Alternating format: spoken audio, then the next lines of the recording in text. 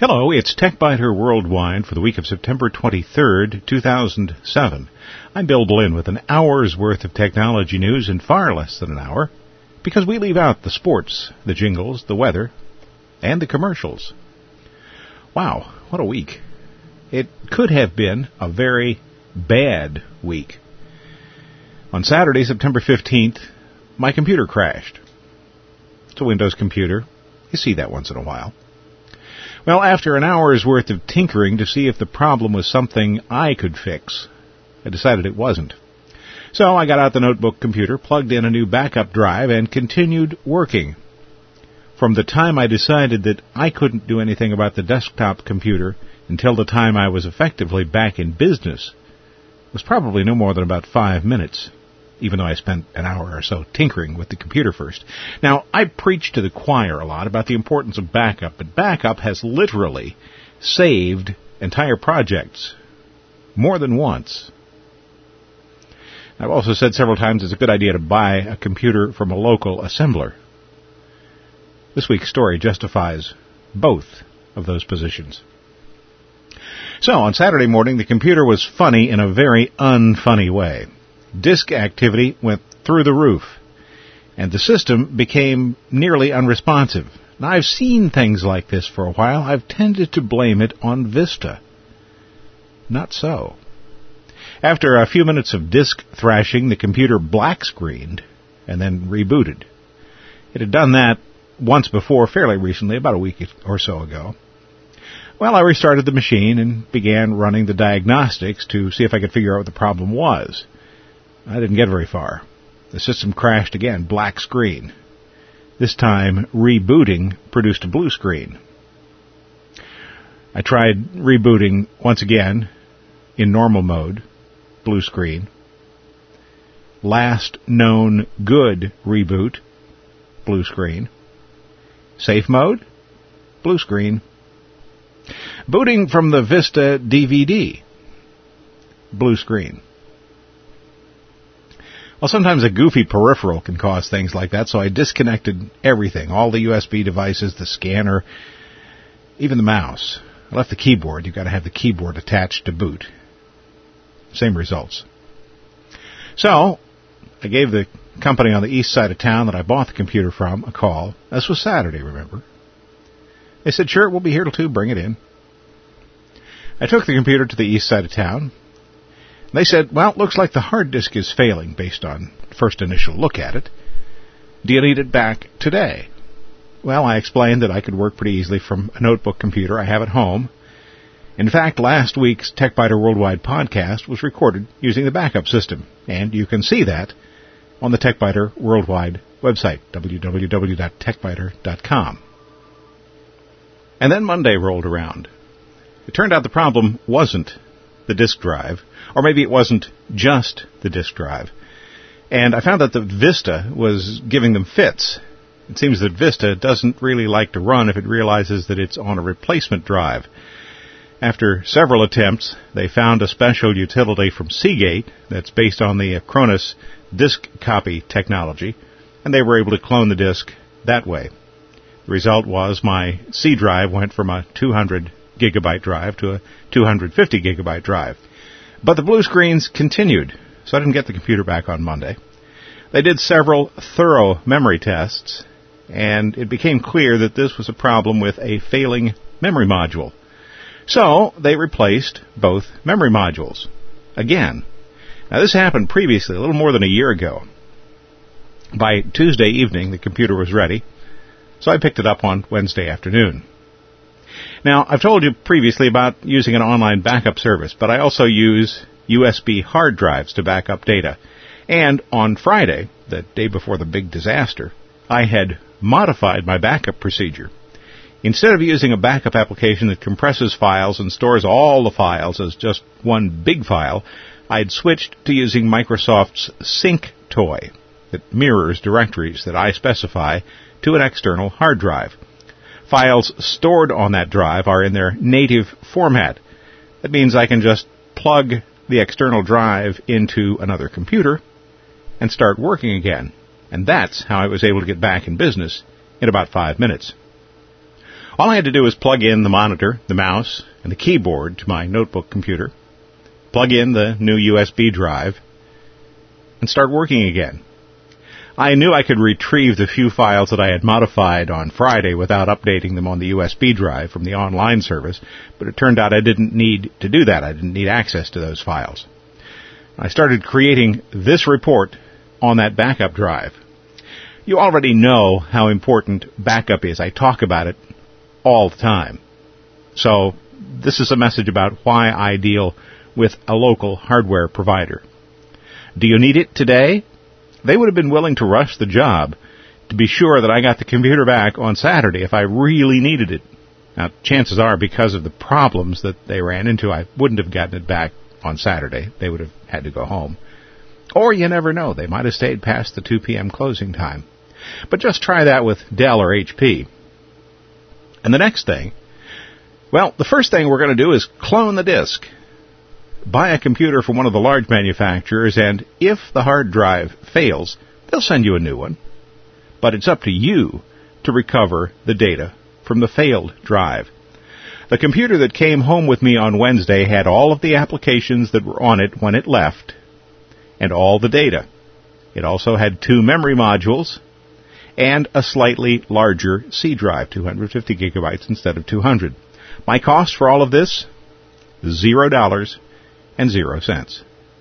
3-year warranties are good. As usual, the hero of the story, TCR Computers. I have no commercial interest in TCR. I just think they're a darn good company. And to continue the backup theme, the other hero, Microsoft's Sync Toy. After installing the application, you tell it which directories you want to back up and where you want it to put the files. You can also specify whether files move one way or both ways, and whether actions that rename or delete files are mirrored on the copy. Now, do use some caution when you set this up. Stop and think about what you want. The default is probably not what you want, at least not the first time you do the copy. And because I had just started using the application, I was literally able to plug the backup drive into my notebook computer and go back to work almost immediately. And then when the desktop computer came back, SyncToy made the job of moving the new and changed files from the backup drive back to their proper location on the desktop easy. I was discussing this series of events, and a question came up from a science writer in eastern Washington. That's Washington State, which is in the west, and should not be confused with eastern Washington, the District of Columbia, which is, of course, in the east. His question: I've got an external hard drive I use for backup. It's a Seagate, and it came with Bounce Back. He also mentioned that he had needed to get a free upgrade for Vista from Seagate. By the time I got it, I found that Vista has a built-in backup program, which I turned on. So now I'm using the Vista Backup and Restore Center and getting regular reminders from Bounce Back that I'm overdue. Should the Vista machine fail, could I access Vista backup files from a laptop running XP? And how about that Microsoft Sync Toy? Good questions. I looked at the Vista backup application, and I discarded it. It's simply not fine-grained enough.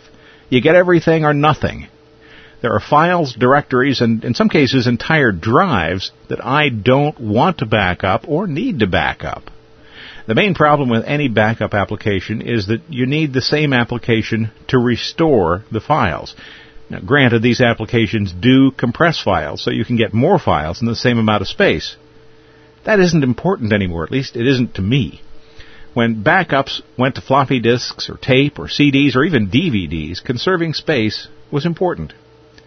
Now that my backup device is a 500 gigabyte external hard drive, I'm a lot more interested in ease of use than I am in conservation of space.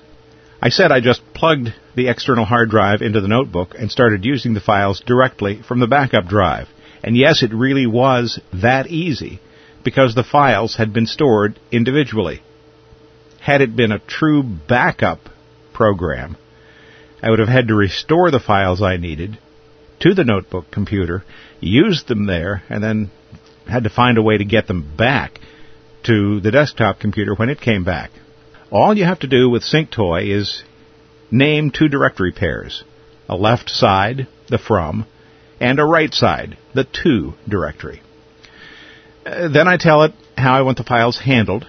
For example, copy left to right and mirror any renamed files and deletions. Copy left to right and include renamed files, but keep the file with the original name on the right and don't delete anything. Fully synchronize so that any change on either side will be mirrored. That's the one that actually can be kind of dangerous. I can also specify the kinds of files that I don't want to have backed up. Temporary files, backup files, things like that. I could use the Windows scheduler to schedule the backup, but I prefer to run SyncToy manually. I do that because I can't count on the disk being present at any specific time. Most of the time, the drive's at the office. I bring it home when I want to do a synchronize backup. Another advantage is that I can make sure the files that have changed are closed so that they'll be included. SyncToy is incapable of copying open files, and actually that's true of all but the most expensive backup applications.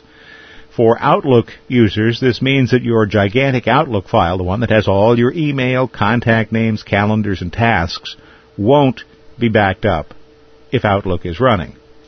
The backup included with Windows has a System Restore option, which makes a snapshot of the entire drive so that everything can be restored in a single move. That's not a bad idea to run something like that from time to time.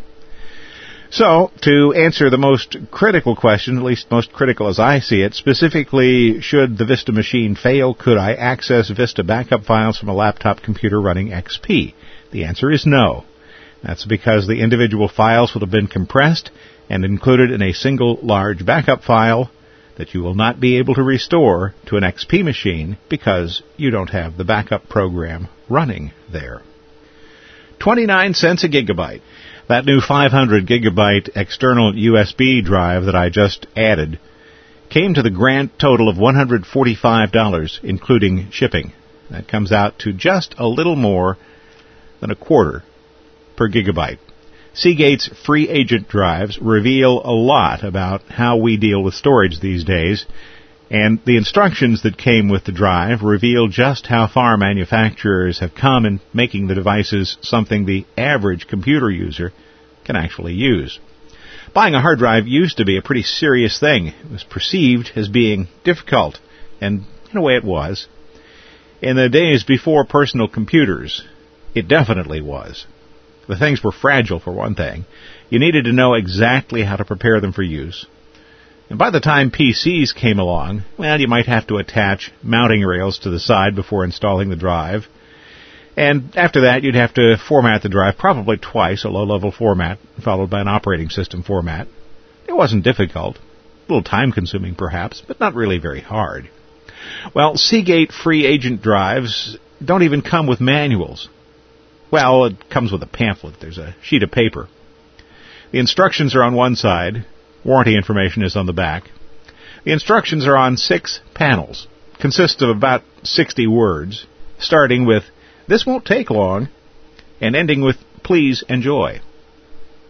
In between, the steps include taking the drive and cords out of the package, plugging the power cord in, plugging the USB cable in, and, well, that's about it.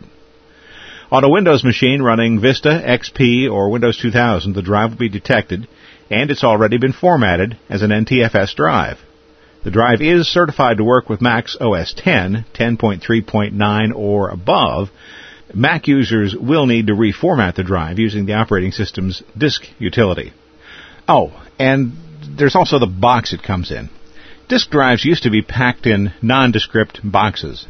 This one is in color, with snippets of text that suggest why people need more storage space these days. Let me read the box. Want to see it again? Think of it as an indie film. You promised not to laugh. Found my tax returns. I scanned everything. This song rocks. I took these with my new camera. 1 thumb down. Is this obsessive? There's my mom. Nice rug. How'd you do that? Who's the dork? This is so old. Have you heard this? What in the world? Can you believe the dress? Chapter 6 is my favorite. My magnum opus. Please don't make fun. What's in your dog's mouth? I love design. Stop showing off now. And on and on 4 of the box's 6 panels. It actually makes it look like installing a hard drive would be fun. And, in fact, it is. On the bottom of the box, you'll learn the disk is a product of CN and manufactured in CN. CN, of course, means China. The front of the box doesn't say how large the disk drive is. Instead, there's an orange sticker that says USB 2.0 500 glorious gigabytes. They have other models. Some include the eSATA interface in addition to USB. So, putting both the interface and size information on a sticker means they have to print only one kind of box and duplicate a bunch of different stickers. The Quick Start leaflet has a stopwatch symbol at the bottom of each page and a time. You'll have opened the box and removed all the components, they think, in about 39 seconds. By 59 seconds, you'll have the power cord plugged in. Around a minute 11, you'll plug in the USB cable, and by a minute 36, the drive's going to be ready to go. It took me a little bit longer because I actually stopped to read the pamphlet, turned it over, read some of the warranty information, and marveled at the simplicity. The warranty is even written in plain English. The drive is warranted for 5 years against defects in materials and workmanship. Now, some oddities and anomalies about this particular disk drive. Drive has logic built in so that it turns on only when it's plugged in to power, of course, and attached to a live USB port. Disconnect it from the USB port or turn the computer off, and the disk drive turns off. Clever. For that reason, there is no power switch on the drive. Now, I found that actually annoys some buyers. Okay, if you need a power switch, either buy a drive from another manufacturer who still includes one, or plug the drive into a power strip that has a power switch. The case can't be opened. This annoys some people and might possibly annoy me someday. Most hard drive cases have a few screws so that a technician can open the case and gain access to a failed part. To open the free agent case, you'd have to break the case, and that would, of course, void any warranty. This might be taking no user serviceable parts inside, just a little bit too far. The USB cable that comes with the drive has kind of a non-standard plug. Actually, it's a very standard plug, but it's not one that's used on disk drives. The disk drive side connector is the kind you'll find on digital cameras. It's not what disk drives normally have, so you might or might not have trouble finding a replacement cable if you ever need one. But if you have a digital camera, you probably have a spare right there. And then there's the fact that the disk drive breathes. You've maybe seen the cute special effect that Apple uses when one of its notebooks is asleep. A light oscillates between bright and dim, so the computer seems to be breathing quietly, patiently. Well, Seagate applied the same idea to an orange-yellow stripe that's on the front edge of the drive. The constant activity makes some people just a little crazy. If you turn out to be one of them, this is a problem that can be solved very easily with a strip of black electrical tape. Well, these are all topics that I hadn't planned to talk about this week. A week ago, they were nowhere near the top of my mind.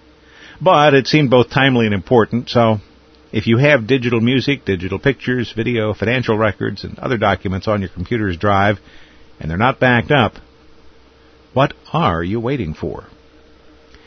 In Nerdly News, the Times Select is dead. Effective September 19th, 2007, Times Select has ended. Content previously published for Times Select is available free to all NewYorkTimes.com visitors.